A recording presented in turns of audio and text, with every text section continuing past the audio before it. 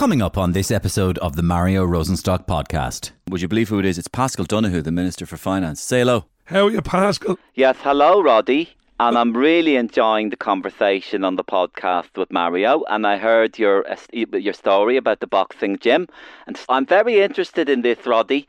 Is there any way that you could organise a little bout between myself and, let's say, Pierce Doherty and Sinn Féin?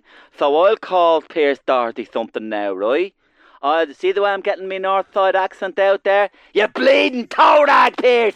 Now you go off and you tell Pierce that. Well, Pascal, Pierce, I don't know. It could be a bit of a mismatch. I'll knock the fucking box off him. This is what I'm saying.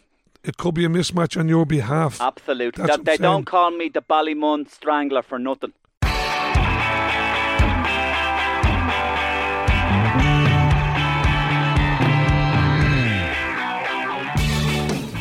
Now that is a contest between two political heavyweights that I would love to see.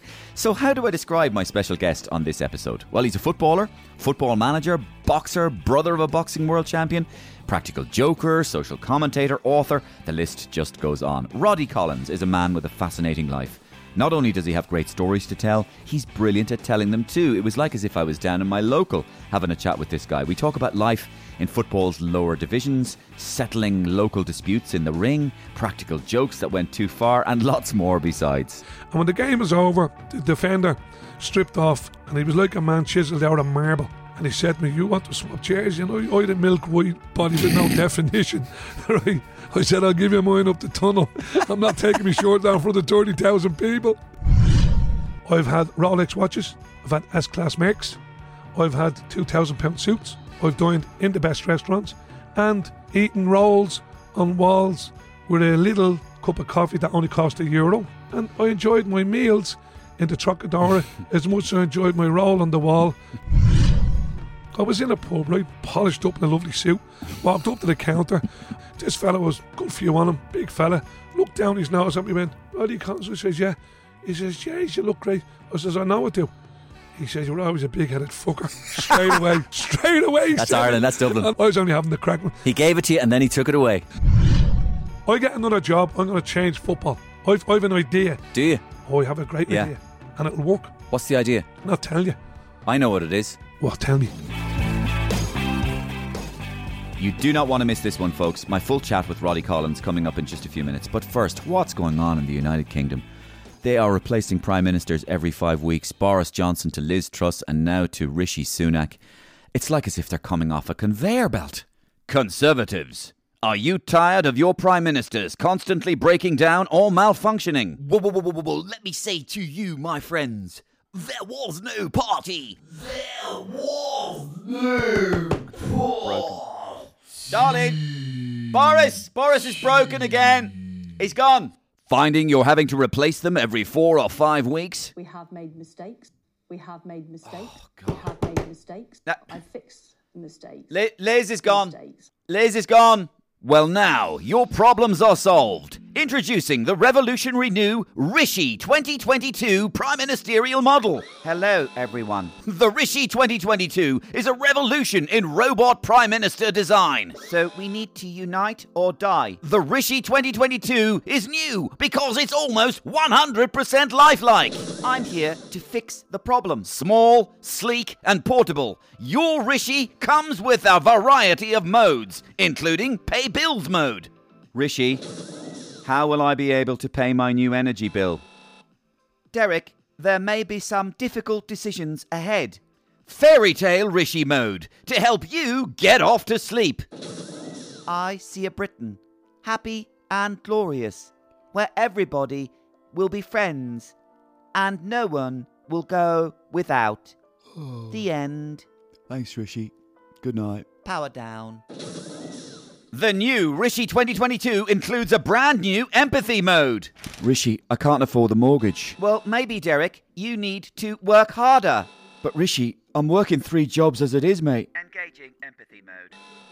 Yes, I understand your pain, Derek. I'm here for you. Rishi will solve those difficult to get rid of problems, like the Northern Ireland Protocol. I care about Ireland. Deploy anagram. After all, Rishi is an anagram for Irish. And now, the brand new robot Rishi comes with a sense of humour. I'm here for all classes. The upper classes, the middle classes, and the working classes. Okay, maybe not the working classes. Humour mode. Ha, only joking. He's hilarious. Get your Rishi 2022 Robot Prime Minister now. And if you're not happy, we'll replace it for you within the usual 45 days. Your money will not be returned. Always read the label. A new model will be provided for you, but you will not get to choose a new model. And remember, exclusive comedy like this only on the Mario Rosenstock podcast. It's exclusive for you. It goes out nowhere else. Thanks for all the emails you've been sending me. I've been getting loads of emails recently. This one just from Keith came in last week. Just finished listening to the latest podcast featuring Gary O'Hanlon, Mario. Great guest and a really interesting show. Loved every minute of it, especially the Roy Keane skit. And yeah, he did receive a rather abusive phone call from Roy Keane, and he says he's sending the link on to friends. Thanks, Keith. You're very welcome. Thanks for your mail, and thank you very much for sending the link to your friends. That really helps us spread the word and grow the show. If you can, just tell one person about the podcast. That's all I want. It means a lot. So let's get to my special guest on this episode, Roddy Collins. We had so much to talk about, but I wanted to start with a topic that has really got my attention right now. I saw a documentary on Primetime last week, and it really got me going on it. And it's the state of our main thoroughfare of our capital city, O'Connell Street. It's our Champs-Élysées. It's one of the biggest thoroughfares in Europe. And the feeling of danger on the streets is pretty much palpable now, all around Dublin, and especially on O'Connell Street. And Roddy had a very interesting perspective on this. Here we go. Roddy, I wanted to start with something really strange. Not strange, but just peculiar. I'm not going to talk to you about football for a minute. Yeah. And I will talk to you about football later. And I'll talk to you about all the stuff. But one of the things, and it'll emerge why I'm interested in this, one of the things I read about you was that during COVID, you were walking the streets of Dublin for 2 days a week, meeting people and talking to people on the streets of Dublin. And still, now, you walk the streets of Dublin for 1 day a week. Always. Tell me what's that about? Why do you do it and what's going on? Well, I'll tell you what, Mario. But before COVID, I walked the streets of Dublin, right? But I'll tell you how it was more noticeable during COVID. I walk. I love walking, right? And I do a lot of it. So we would call our walk from Castleknock into town a stroll, really. Our real walk would be out to Hout. But I go in, and when it was densely populated, you'd see homeless people, but you wouldn't notice them that well. And I'd always bring a little bag of change. Any loose change that we throw into a little tin. It's a coffee tin. Bring it in my pocket. How are you, me old pal? Are you all right? Bit of change. But you didn't engage in conversation, Mario. You just give them change and they say thanks very much. So I decided I'll buy 40 smokes. And then lockdown came. And then all you could see was poor homeless people. It was horrendous. So I gave you a free run. How are you? There's a smoke. Currency, every single person they offer smoked, whether they did or they didn't. There's a cigarette, there's one for your ear. Where were you last night? Where are you going tonight? How are you keeping? Are you all right? Blah, blah, blah. And you give maybe 3 or 4 minutes conversation. And I have to say, I felt better walking away from these people than possibly I don't know how they felt, me having a chat with them and my wife, and I brought my grandson one day. And it was brilliant. It was a great feeling for me.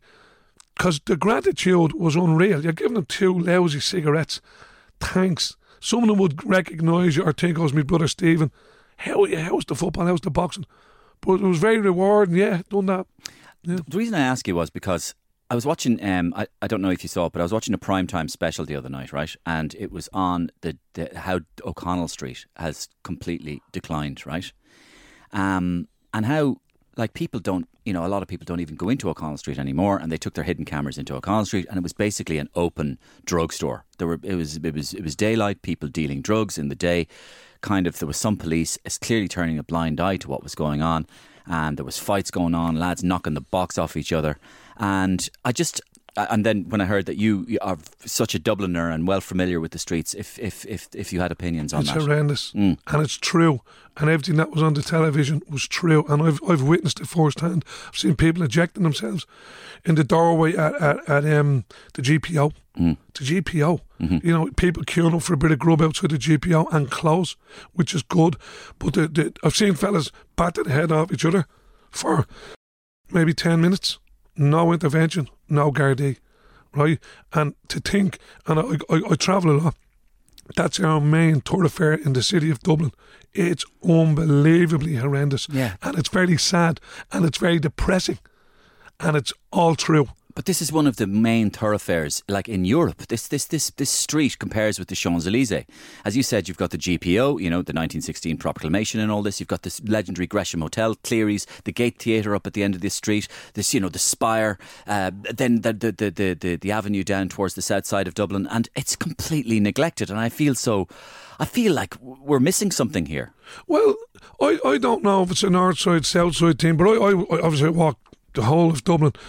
You cross over O'Connell Bridge, you'll get to the corner of South Frederick Street, and there's a big population of addicted people there.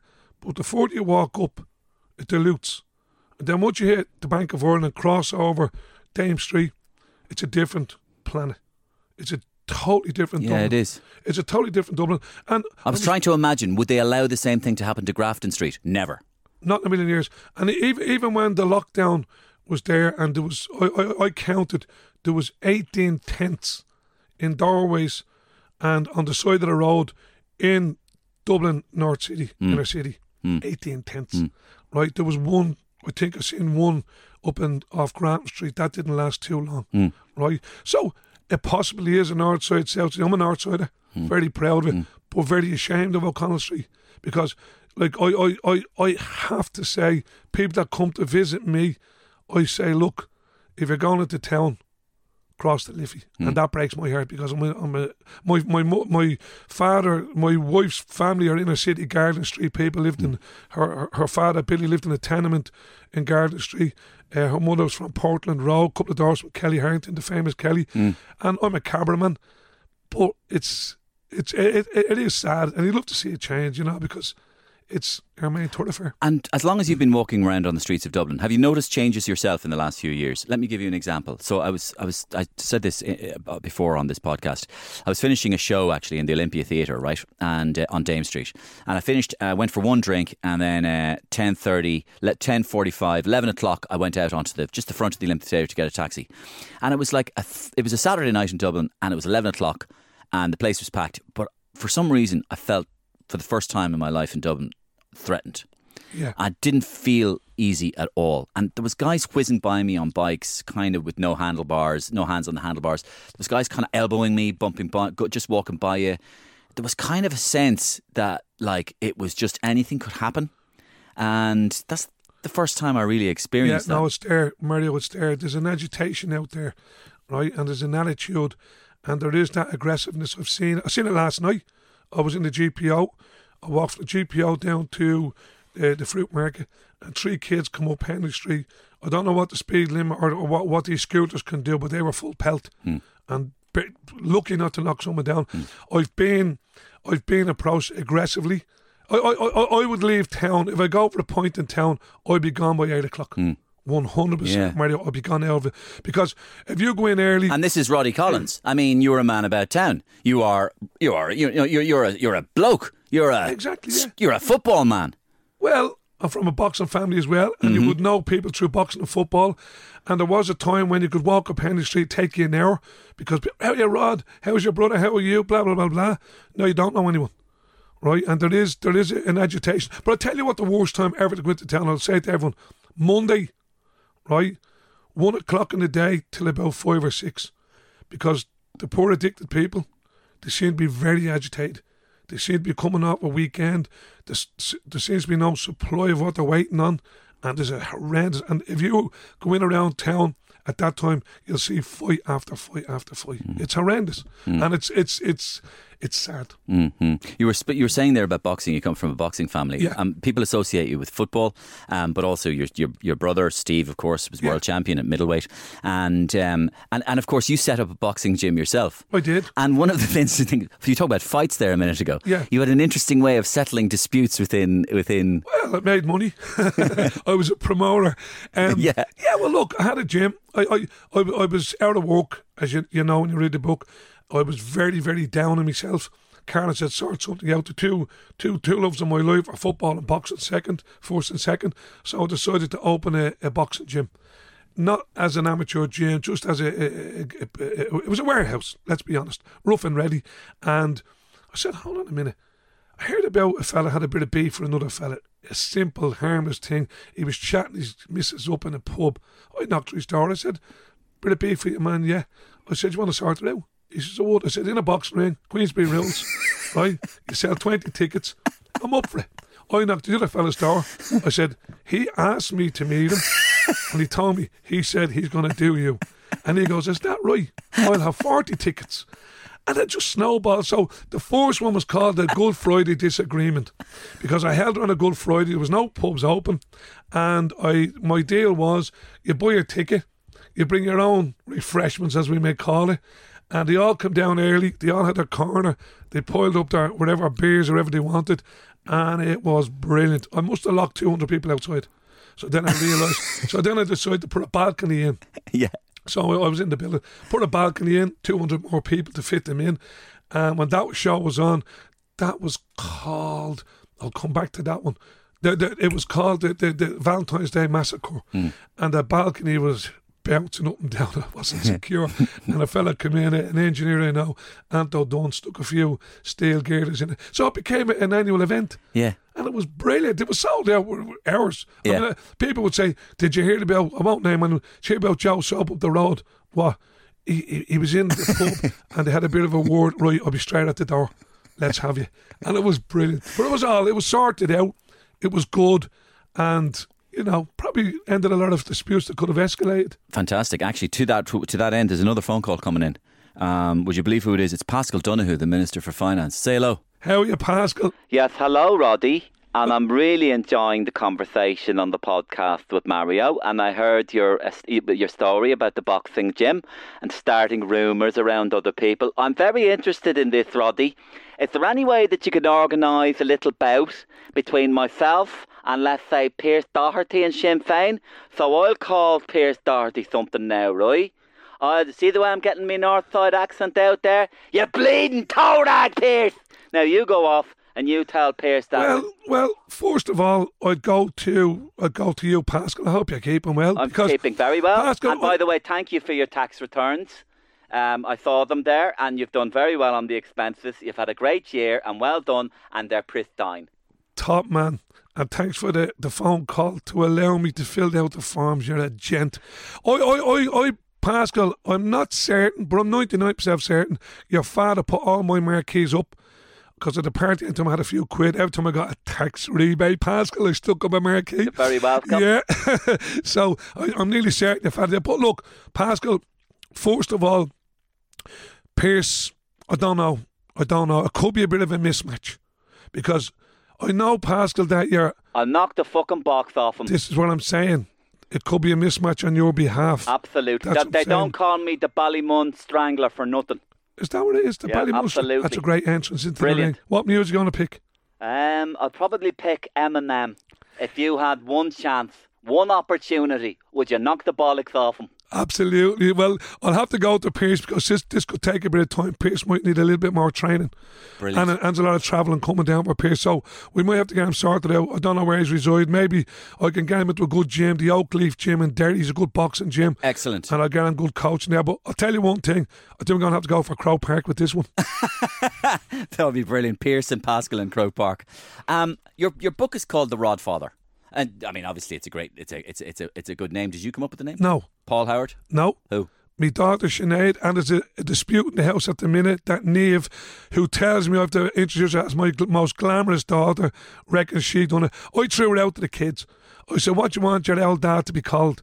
And they come back, The Rodfather. So that's it stuck. And when I introduced it to Penguin, straight away they went for it. And it's not the story of your life, but it's stories from your life. Oh, Jesus. Mario, I couldn't give you all the stories of my life. No. I've even reading about them, I just got... But Mario, as I said, it started off as a big, rough owl. I wouldn't call it a diamond, lump of coal. And Paul polished all the edges, went around a few sharp bends, kept me out of trouble, and presented me as the Rodfather that's, that could be read. Obviously growing up in football, right, as a manager and a player, of course, as well. And I suppose, to use Eamon Juntfi's expression, a journeyman footballer. Yeah. I think Eamon is listening to the podcast as well, by the way, so he might be talking to you later. Yeah. What was the what would be the differences now between a footballer now and a footballer and back then? The differences in lifestyles. Well, I'll tell you the difference in lifestyles. A footballer back then, a footballer now plays a game of football, comes in off the pitch, stretches, right? He has his proteins, he has his rehydration, his electrolytes, and he goes in and has a nice bath, and then he polishes his face before he goes on the telly, and then he gets a script of a PR representative what to say when he goes on the telly, and then he goes home and has a rest and starts all over again the next day.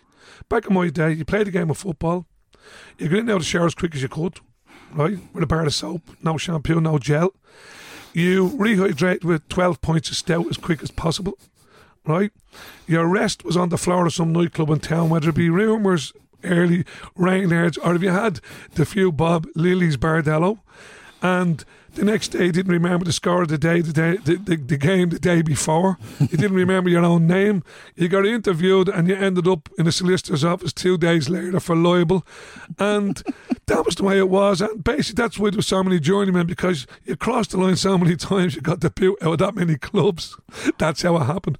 And I think it was better because we had characters, we had people who you could relate to, but now they're like robots. Yeah. And very well paid robots, by the way. I played for Stella Maris when I was a kid, and my first manager was Jimmy Brannigan. I think Dunphy and Giles played for Stella Maris, didn't they? Yeah. They did. And my first manager worked in Manhattan, not Manhattan, Smith's Crisps, and he used to bring peanuts to all the kids and give us a bag of peanuts after the game. I started playing with peanuts when I was 14. I ended up playing with peanuts when I was 38. Nothing changed. Yeah. And come here, it was in the 80s you were playing, isn't it? I made my debut in 1978. Yeah. Up in Donegal. Yeah. And they have threatened to build a load of new stadiums up there, and thankfully I think they're going to get one at the moment. I was up there last year. The broken tiles on the wall in the dressing room are still there from when I was 18. Jesus. And what's the kind of the highest level you played at, Roddy? The highest level I played at was League 2 in England. League 2 in England? League 1, which would be the third division now. The third division back then, it's League 1 now. Exactly. And that's the highest I played at. But not an excuse, Mario. It's what would you say, part of the course, injuries. I was unfortunate. Yeah. But I was stupid. I was too brave for my own good. Just put my head in where people wouldn't put their boot in. I broke my leg 4 times. I was concussed. I broke my elbow. Look, and they're not excuses. Occupational hazard. And I was employed to be a big enforcer. That was what I was. I remember making my debut in England. Kind of like a Vinnie Jones figure. Well, yeah, in a different position. Yeah, but Graham Souness. A little bit more finesse there with him. Yeah. Than what I had. And I remember playing against him once, and I spent half the game looking at the size of his legs. They were enormous. I never seen a man with bigger legs. And who was the best player you ever came up against actually on a pitch? Well, I didn't play at a very high level, but I played in European football, and I would say there was a fella, a Dutch international called Tomahatte. Yeah. And he was brilliant. But we'd an enforcer called Thomas Conway in Cabra, who stamped his authority early doors on Tomahatte, who exited the ground very quick on a stretcher. So that was a cameo role for Tomahatte. But in Europe you play against. I mean, when you play in Europe at our level, we play trying to get the ball back. They play keep the ball, and it's horrendous. And I remember playing a game in Belgium, and we were getting beaten 8-1. And we were tipping off, and my partner in crime, Michael O'Connor, said, "Thanks be to God, Rod, there's 81 minutes gone." I said, "No, that's the scoreboard, you gobshite." I said, there's another 12 or 15 minutes to go. And in that game, and I come off a building site, I'm a plasterer, Mario, and I come off a building site in Ringsend to go on a flight, to go to Belgium, play in front of 30,000 people. We were annihilated, battered. And when the game was over, the defender stripped off, and he was like a man chiseled out of marble. And he said to me, "You want to swap chairs? You know, I had a milk white body with no definition." Right? I said, "I'll give you mine up the tunnel. I'm not taking my shirt down for the 30,000 people." And I did. And in the dressing room afterwards, I was sitting there, and Thorlock was furious with everyone, and rightly so. And he went, "You and you and you," and he came to me and says, "Where'd you get that fucking jersey?" And I went, I swapped it. Well, swap it back. We've no gear for Sunday. So that was the difference in what we were doing and what they were doing. But you know what? It's all in the book. And if I didn't live that life, Mario, you couldn't read it and you couldn't laugh about it. But it was. So is some of the book a kind of a reflection of what you just said there, that it's kind of a comparison almost about how things were thrown together back then? It was a bit ramshackle. It was a bit, by the seat of your pants. And in comparison to the way the Europeans doing it, they were so polished and finessed. They were a long way ahead of us back then. Still are. Are they? Miles ahead of us. Yeah. The only club at the moment that I would say has come up to the mark is Shamrock Rovers. They, for me, in the last 4 to 5 years, are progressing to a standard that is beyond what we ever had in this country. And what about our league, Roddy? It's peculiar, isn't it? I mean, we are Ireland. We are a republic. We fought for our independence. We have our own football teams, and all of us follow English football teams. Yeah. It is peculiar, isn't it? Yeah. What is the status of the league in Ireland? Do you think is it growing? Is it diminishing? Is it the same as it ever was? Well, Mario, your introduction to the whole thing, right? We're a GAA state. It's the strongest sport. Not the most played, soccer is, but for finance, for stadia, for coverage, for media coverage, it's miles ahead. And to try and take on City Hall, as they call it, from a soccer point of view, it's never going to happen. We have to accept what we can achieve as an indigenous league. We're never going to produce for our international team, right, in our own league. So, as in every year, people leave, they go and they develop at a higher level in England. So if you're a lad watching your international team, you're not watching Shamrock Rovers players, you're watching, players in England. So you'll have a tendency to go there. But also, back in the day, I mean, Liverpool, Celtic for me, Man United and all, they're all brand names that are there, Mario. Like you'll find the odd person that might follow Wolves or Spurs or whatever, and probably people shout down the phone, you follow them. But the big ones are there, and it's attractive. It's an event. It's glamorous. I mean, you go to a stadium in England, if you trip over on the boat or the plane, you have a few beers, you have a bit of crack. It's an event. You go to a League of Ireland ground, most of them you won't find a ladies' toilet. Right? You'll get a cup of Bovril if you're lucky. You can't have a beer when you're watching the game. There's no hospitality in any of the grounds. So it's not an event here. And getting back to the supporting of players, we go to Croke Park to see the best players in Ireland. Yeah. Mostly the Dubs, I might add. We go to Lansdowne Road or over to the RDS to watch the best rugby players that we have. They're all playing in indigenous leagues or for the province. We go to a League of Ireland ground. We watch players who have had a career in England coming back. We watch young kids ready to go to England. And then we've the journeymen in the middle, which I was one of them, that will probably play for 10 years in the league. And that's how it is. Yeah. And it's a boom and bust situation. You'll get a benefactor will come into a club, throw money at it, win a league or two. The novelty wears off, they're gone. Yeah. And you can, I could be here all day, but I don't want to. Yeah. Fairy tale situation. Is there any hope of this happening? That Ireland is a first world country. Yep. It's a population of over 5 million people. Dublin has a population of 1.7 million people. It's a major European metropolis, or a medium-sized European metropolis. Wouldn't it be great to see a let's say, call it a Dublin city? Playing in the English league, not in the Irish league. No, playing somewhere. Had a great idea. Somewhere. Would you play them in the English league?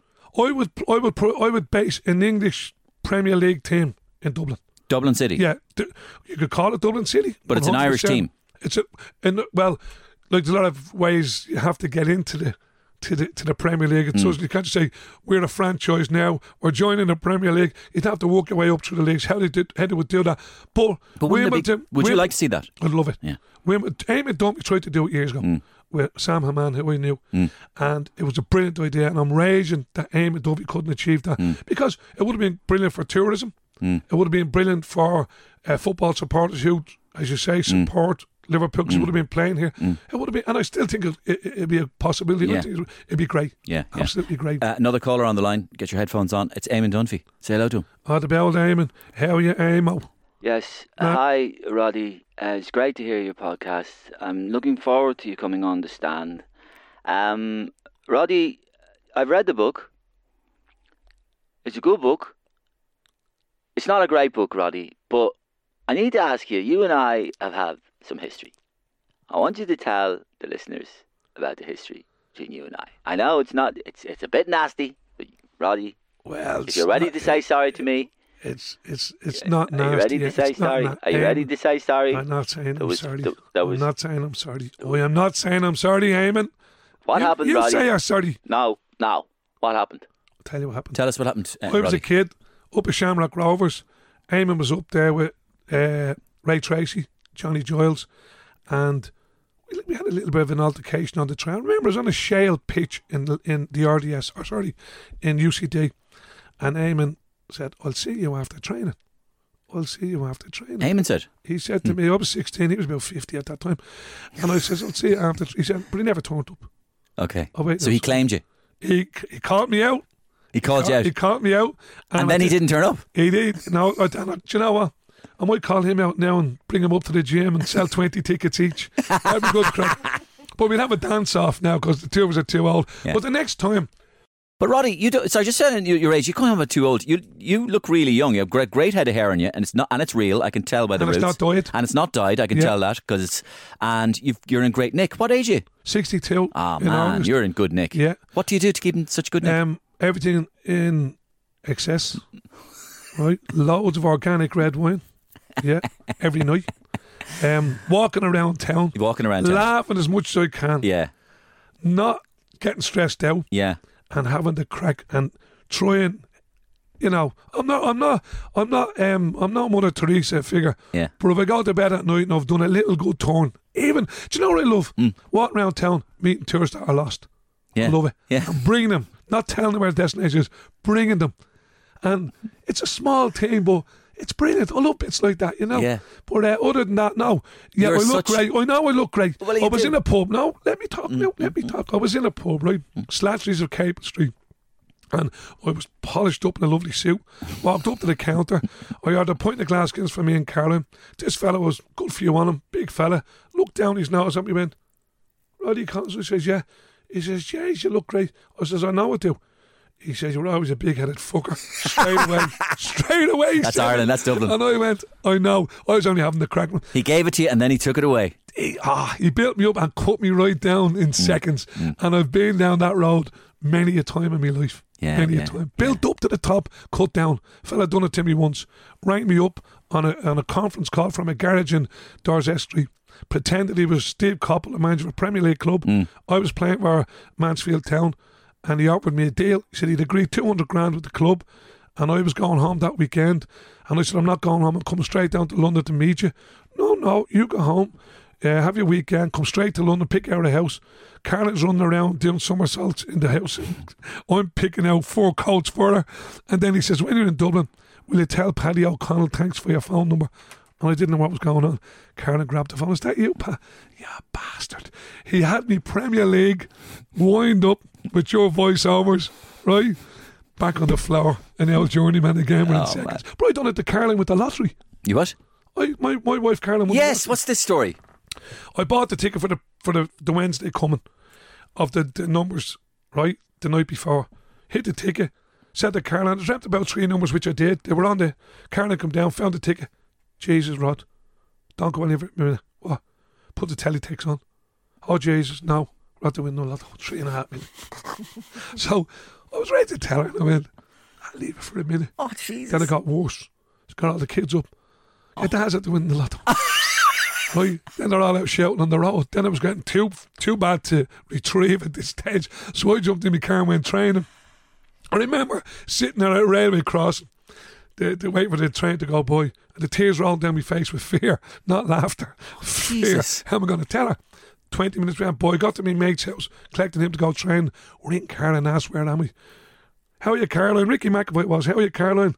"How are you, Ricky?" He told me that telling we're at the winning 3.5 million. "Ah, that's great. I'm not getting involved in that one," Roddy says. "There's a party in the house," and there was. Everyone was in. Our sisters, Oh, she has shit. 5 sisters, 3 brothers. They arrived within a half an hour. No. Full blown party, and I couldn't retrieve it.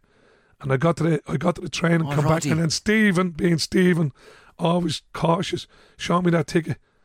"Caroline, that's next Wednesday's ticket." Oh, Jesus, Roddy. Well, we'd friends that left within minutes, right?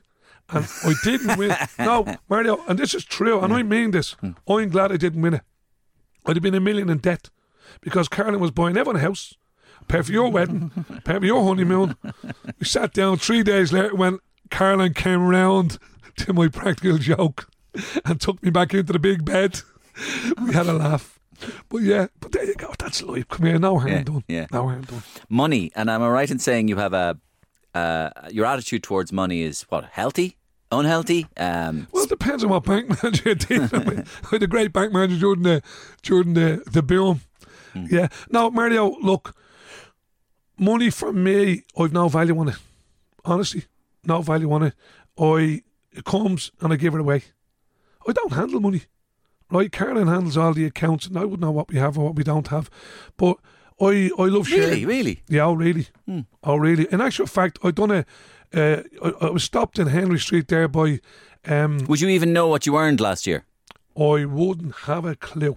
The accountant would tell me that. I wouldn't have a clue what I earned last week. Yeah. Right? Yeah. Well, it wouldn't be hard to add up because I'm not getting paid for all these shows. I think that's part of the reason you look so healthy. Well, you know what? I'm all right, as people say. How are you now? I say I'm very comfortable. I have 2 pillows on my bed. That's a joke, by the way. No, I've been a millionaire. Cash rich, I have. Yeah, I have. And I've been absolutely skint. And I've been up and down. And I remember sitting at Albert. When were you absolutely skint? Yesterday, 2:00. No, I'm only joking. No, I've been absolutely skint after the boom and then the crash. And you see, without getting too dour, yes, I was blocked from working. But don't believe me, you're not getting dour. I was blocked from working. Right, very vindictive people put me out of work, and I couldn't get a day's work. I was let go by the media companies, I won't name them, where I was getting some work, and I was turning corners, and there was nothing coming in. Right, and then I got back out my tools, plastering, digging roads, putting down tarmac, sold on the markets, and I always made a few good. Like when I say we were broke, kids never went without. So, let me say, if I died tomorrow, the kids would be well looked after. Right? If you asked me to put my hand on 100 grand tomorrow, I wouldn't be able to do it. But you know, I wouldn't be broke. Let's put it that way. But there was times when I had 50 grand in the attic. I had 50 grand in the attic, and I used to call it the hole in the wall. Why did you put 50 grand in the attic? Well, it was cash. Like rainy day money? No, I just came across 50 grand cash and I threw it up in the attic. I said, we'll use that. And I remember I used to lie in bed, and it was beside the chimney stack. I had a head in the corner beside the chimney stack. I used to lie in the bed looking to see and go, feel great. And the kids would say, Dad, new pair of runners. Well, you have to go up the attic yourself. And we didn't have a ladder. Right, it was your own ladder, and don't put your bleeding foot through the ceiling, right? Because that happened once. Someone scrambled up to get that money. My daughter came in one day, Sinead. She says, Dad, about 2:00 in the morning, Dad, all my mates are going to Liverpool in the morning, 8:00. If you have any money, go up in the attic. She went up, put her foot through the attic, put my plaster, I fixed that. So they were the good times, and we were everywhere. Like the kids. How much is in the attic at the moment? I don't know, I have to ask Caroline. I'm not allowed up. But no, there's nothing there now. But we've had the best of holidays. I've had Rolex watches. I've had S-Class Mercs. I've had £2,000 suits. I've had holidays. I've dined with the best. I've dined in the best restaurants. And I've been eating rolls on walls with a little cup of coffee that only cost €1 to tell everyone out there a couple of years ago. And I enjoyed my meals in the Trocadero as much as I enjoyed my roll on the wall, facing the Olympia, looking at the smallest street in Dublin, Palace Street, and thinking, I'll be in that restaurant soon, the French one. And Albert Goubet pulled me one day. Every Wednesday when he was doing... Albert who? Goubet. Who's that? He was the first man to have the push-round trolley supermarkets in Ireland, 3 guys. Okay. Right? Then he built the franchise Total Fitness. Okay. That was his franchise. A billionaire who lived in the Isle of Man and used to come to Dublin and took a shine to me, right? And every Wednesday I'd meet him, and we'd have tea and scones, and I'd go up and buy the tea and scones on the counter in his gym, and when it was his turn, he'd take out 2 tea bags, get a pot of hot water, and bring scones with him from the Isle of Man. That his wife done. But Albert Goubet anyway sat me down, and he said, Rod, you've great ideas. If I gave you $1 million for 1 year, what would you do with that? I said, but I'd spend that in 6 months. He said, get the fuck out of my office. Never got the $1 million. And another day, I dinner with Fitzpatrick. Yeah, the hotelier. No, Which one? Shawnee. Shawnee Fitzpatrick. I dinner with Shawnee. Celtic Tiger Shawnee. Celtic Tiger Shawnee. And we had a great chat. And he said to me one day. Anglo-Irish. Yeah, he said to me one day during the boom. And he was great company, by the way. And he said to me, Rod, is there anything I can do for you? And for 10 seconds, a ding came in me. I was going to say, 10 million for a hotel. Will you loan it to me? And Karen says, why didn't you ask him? Yeah. I said, because he asked for the bag. I'm trying to get to the bottom of this, Rod. So let me ask you, because it's your positivity. It's your positive attitude towards life. So I'm presuming now, I'm getting a picture here. Chumbawamba, I get knocked down and I get up again. This is you. Do you bear grudges? No. No, I knew you were going to say Never. no. No, Never. you move on. I move on as Are you friends with people who fucked you over? No, not friends. No, I don't have any friends. Do I forgive them? I will, but I never forget them.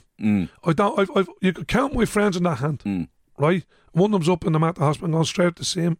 My old friend Stevie Spicer, my brother Mikey, and then obviously my brothers and family. Vinnie Jones, very, very good personal friend. Vinnie Jones? Vinnie's me pal. Sorry, yeah. It was only a fluke that I mentioned him earlier, yeah? Yeah. But he's actually a very good friend of yours. Very good friend of mine. And Sean Edwards, I done Godfather for Sean there last year. The rugby coach. Sean Edwards, he's out in France coaching. Yeah. They will be my friends and others. Yeah. Right?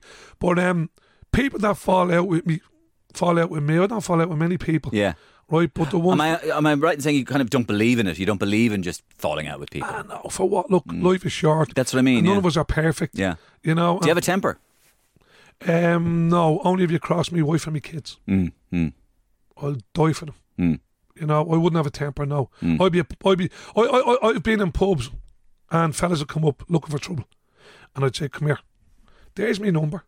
There's me address. When you wake up and the drink wears off, if you still want to have a crack at me, my brother has a gym, the Celtic Warrior gym, up in Cardiff.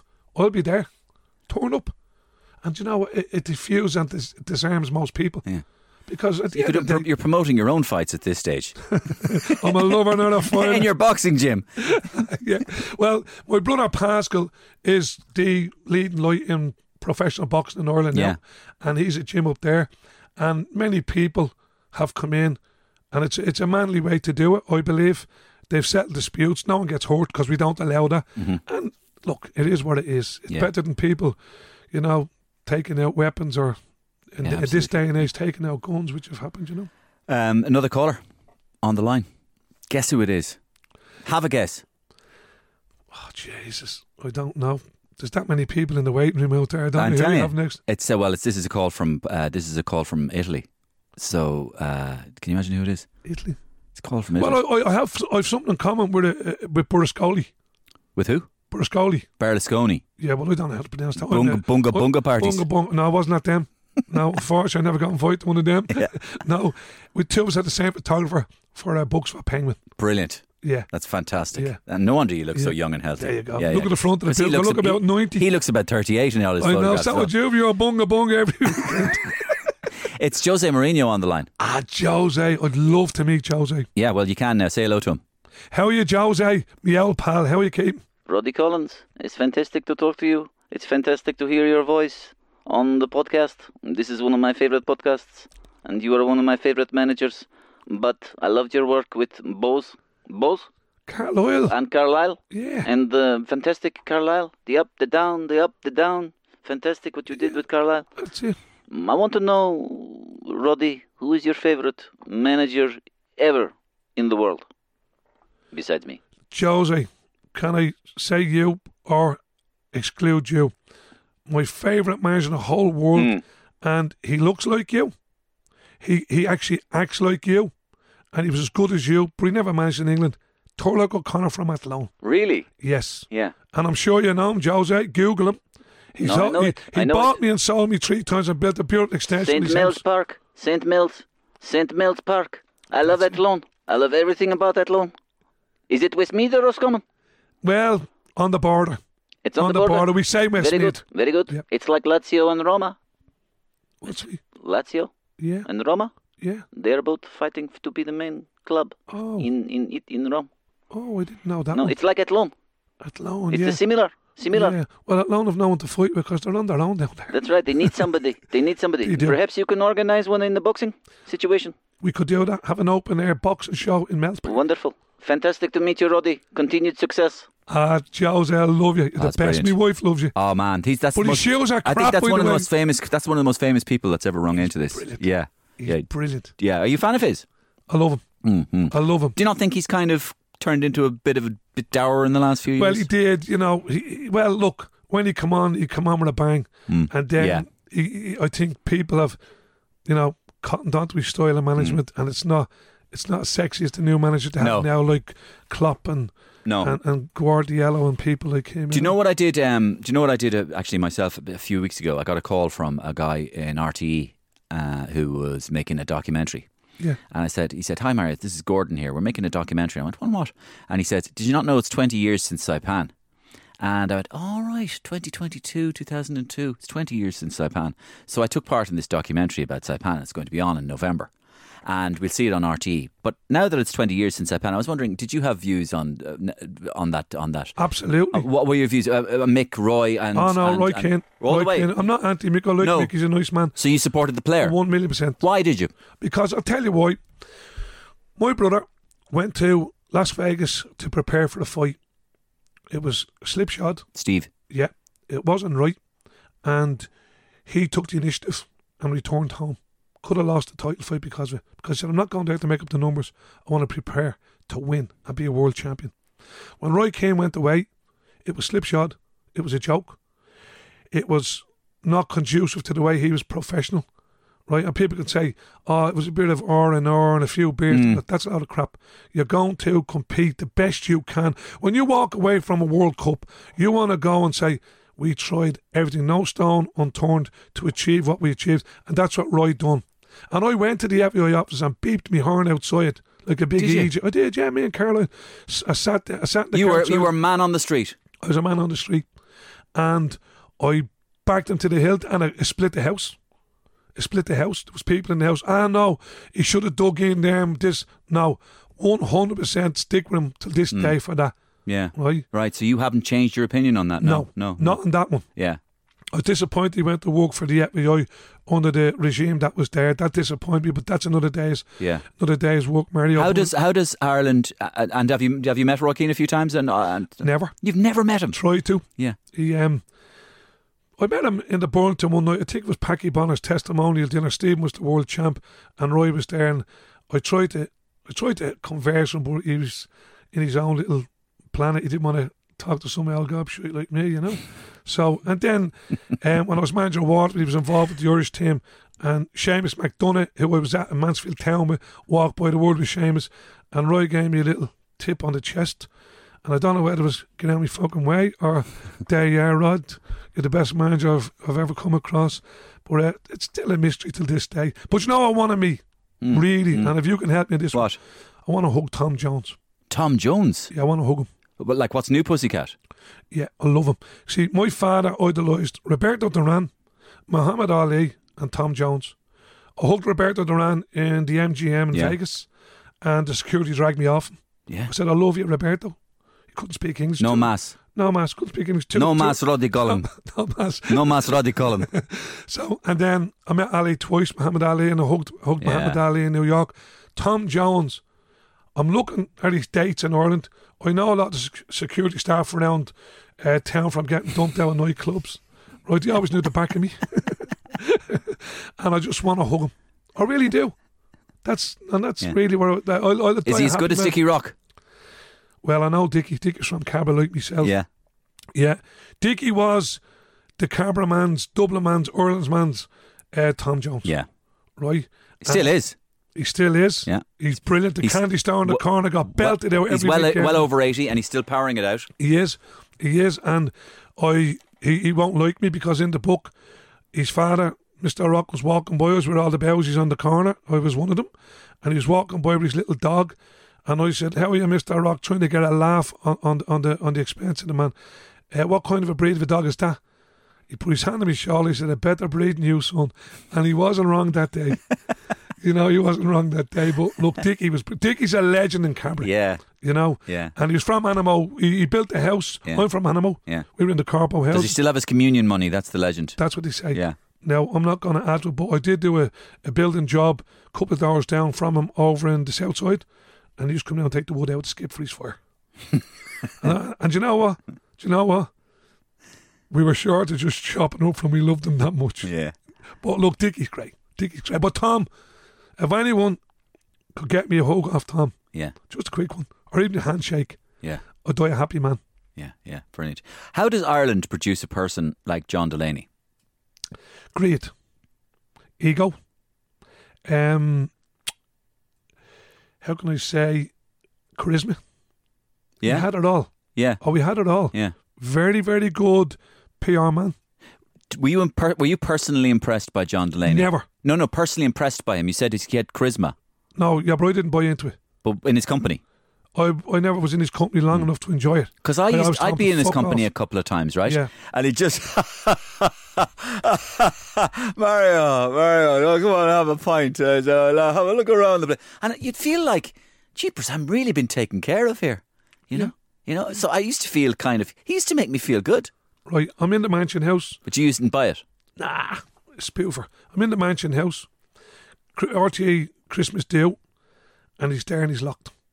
And I'm with Caroline drinking 7-Up, and Pat Hickey, who I know well, called me over. I said, Pat, I'm not going over. He come over and says, John wants to meet some people. I said, tell him to bring them over. So John bartles over with these people, and he puts his hand on my shoulder, and I knew I was being blocked by certain people, not getting a day's work. And he said, this man is going to be the manager of Ireland one day. And I said, John, fuck off. You're making the show yourself. You're making the show on me. I says, and when he walked away, I said to Karen, that's what's running Irish football. Do you expect he will ever re-emerge in Irish life? No, never. He's done too much damage to too many people. Like, people talk about a football perspective, that's been badly damaged. But from a financial perspective, from people losing their jobs, people, that were strung along, he can never quite. But you know what? He probably has the neck to front it, but he'll have no respect. And I hope I don't meet him in a lift on my own, going to the 10th floor, because I think he'll only make floor 3. I'll be getting off then. There's a big debate at the moment, if you listen to programmes like Off the Ball and you're a sports fan like I am. There's a big ongoing debate in Irish football about the merits or not of Stephen Kenny's project. The idea that Stephen Kenny, of course, is a progressive football playing, get the ball down on the ground manager. Whereas the managers previously we had. Now I have to tell my listeners, you rolled your eyes in the air there now. So why did you roll your eyes in the air? Because the narrative I'm listening to is the biggest load of bullshit I've ever heard. What are you talking about? Don't go on, tell me. Football's about results. Okay. Right? Now, I've been a manager, I've been sacked many times. You can buy a bit of time with all that. We're developing, we're playing football. I mean, I think every player that's in the Irish squad played the same football every single day of their life at their clubs and train. So, I mean, someone didn't just decide to change the wheel. Now, you can say, yeah, but the view of Irish football was a long ball game and we suddenly have somebody now who's going to change that. Well, it's taken a long change. We haven't qualified for 3. We've missed out 3 qualifiers. We're not winning games, right? We're no better off now in results than we were from day one, right? We have developed, we have a good squad coming together. We really have. Is that to his credit? Well, it is to the FUI's credit for sticking with Stephen. I give them credit for that. Pardon me. And I was the one at the start said, give the man a 6-year deal. And buried the debate. And what do you think now? Well, you see, how can I say, Murray? Football is all that we said. But when a game starts, football management starts from the dugout. Perception, right? Be able to perceive what the opposition are going to do. Tactically, be aware. Quick. The higher the levels you go, Mario, the quicker you must think. If you see a problem and you don't correct it, you're going to lose quick.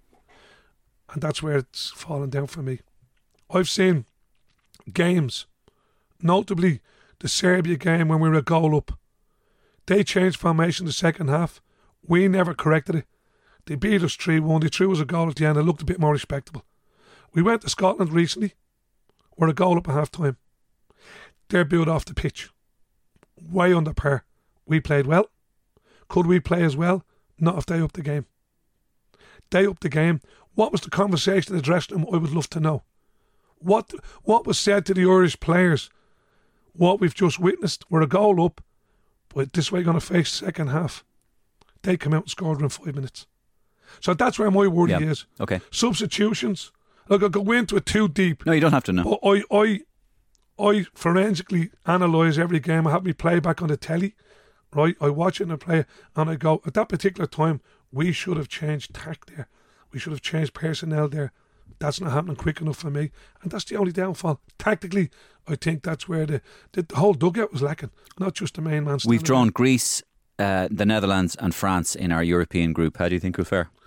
Well, you have a free hit of France and the Netherlands. You have a free hit there because if we're competitive, we give them a game. People say it's progress. But we slip up against Greece and Gibraltar.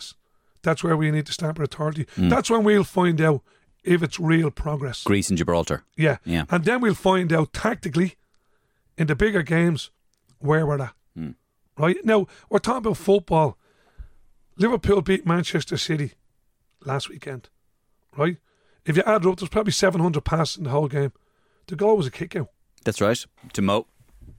Kick out. Mo did the business. So it's not the most beautiful goal in the world. It's scored a goal. Jack Charlton was way ahead of his time. Yeah, I know what you mean, yeah. Look, we have players that can play now the way we want to play when Jack had him. Why? Get it up there and score goals. You know, but look, everyone's different. Yeah. But the team, I've done all these coaching courses, and it's actually depressing because you go on a course and it's like a Bible. And if you step outside of the narrative that they say should be played, he's a dinosaur. Right. He's old-fashioned. I get another job, I'm going to change football. I've an idea. Do you? Oh, I have a great idea. And it'll work. What's the idea? I'll tell you. I know what it is. Well, tell me. Well, it's going to go back. It's going to go back, and you're going to go back, and you're going to show them that it isn't dinosaur. Yeah, but there's two areas on the pitch. Well, obviously, getting it in behind them, down the channels, get them turned. Yeah, and they all think you have to have 100 passes to do that, right? There's areas on the pitch, and I've studied it in many games. It's happened probably 5 times in the whole Premier League this season, and I've identified the 5 of them, and I'm going to. It's. We played out in Germany. Can you get another job? Do you want another job? Absolutely. Good. Well, look, I'd love to hear that. Put this right. Oh no, I'm ready to go. Good. Mario, I never wanted to be out of work. Yeah. I was blocked from working. Yeah. I had to send solicitors letters to people who are publicly stating, I'll keep that. I won't mention the word. I don't like the word. Out of work. Kept me out of work in England, kept me out of work in Ireland. I had to send solicitors letters because powerful people can kill you in this country as regards work. And I was killed for 12, 15 years. Yeah, okay. Roddy, it's been an absolute pleasure talking to you, and I really hope to see you in management again soon.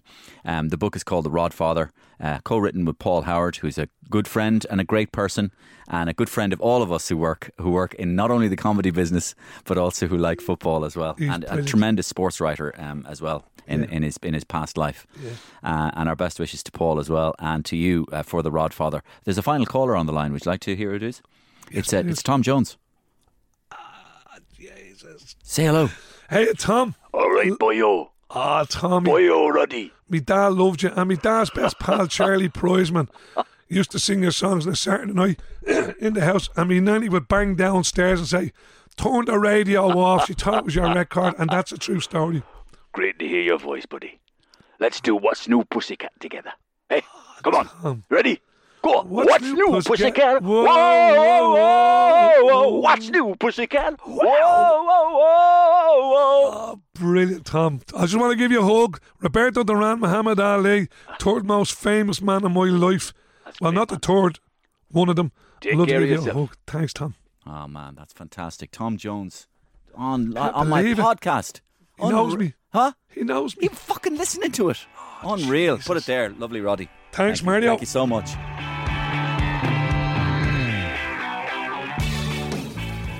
My thanks to Roddy Collins for his engaging personality and his fantastic story, and more than anything, his energy. He has got incredible energy, and I wish him well, and I hope to see him back in football, or whatever he does, soon. Thanks to everybody who emailed. If you want to keep in touch on email, it's mariorosenstock@gmail.com. I read them all and get back to most of them. See you same time, same place next week. Bye-bye.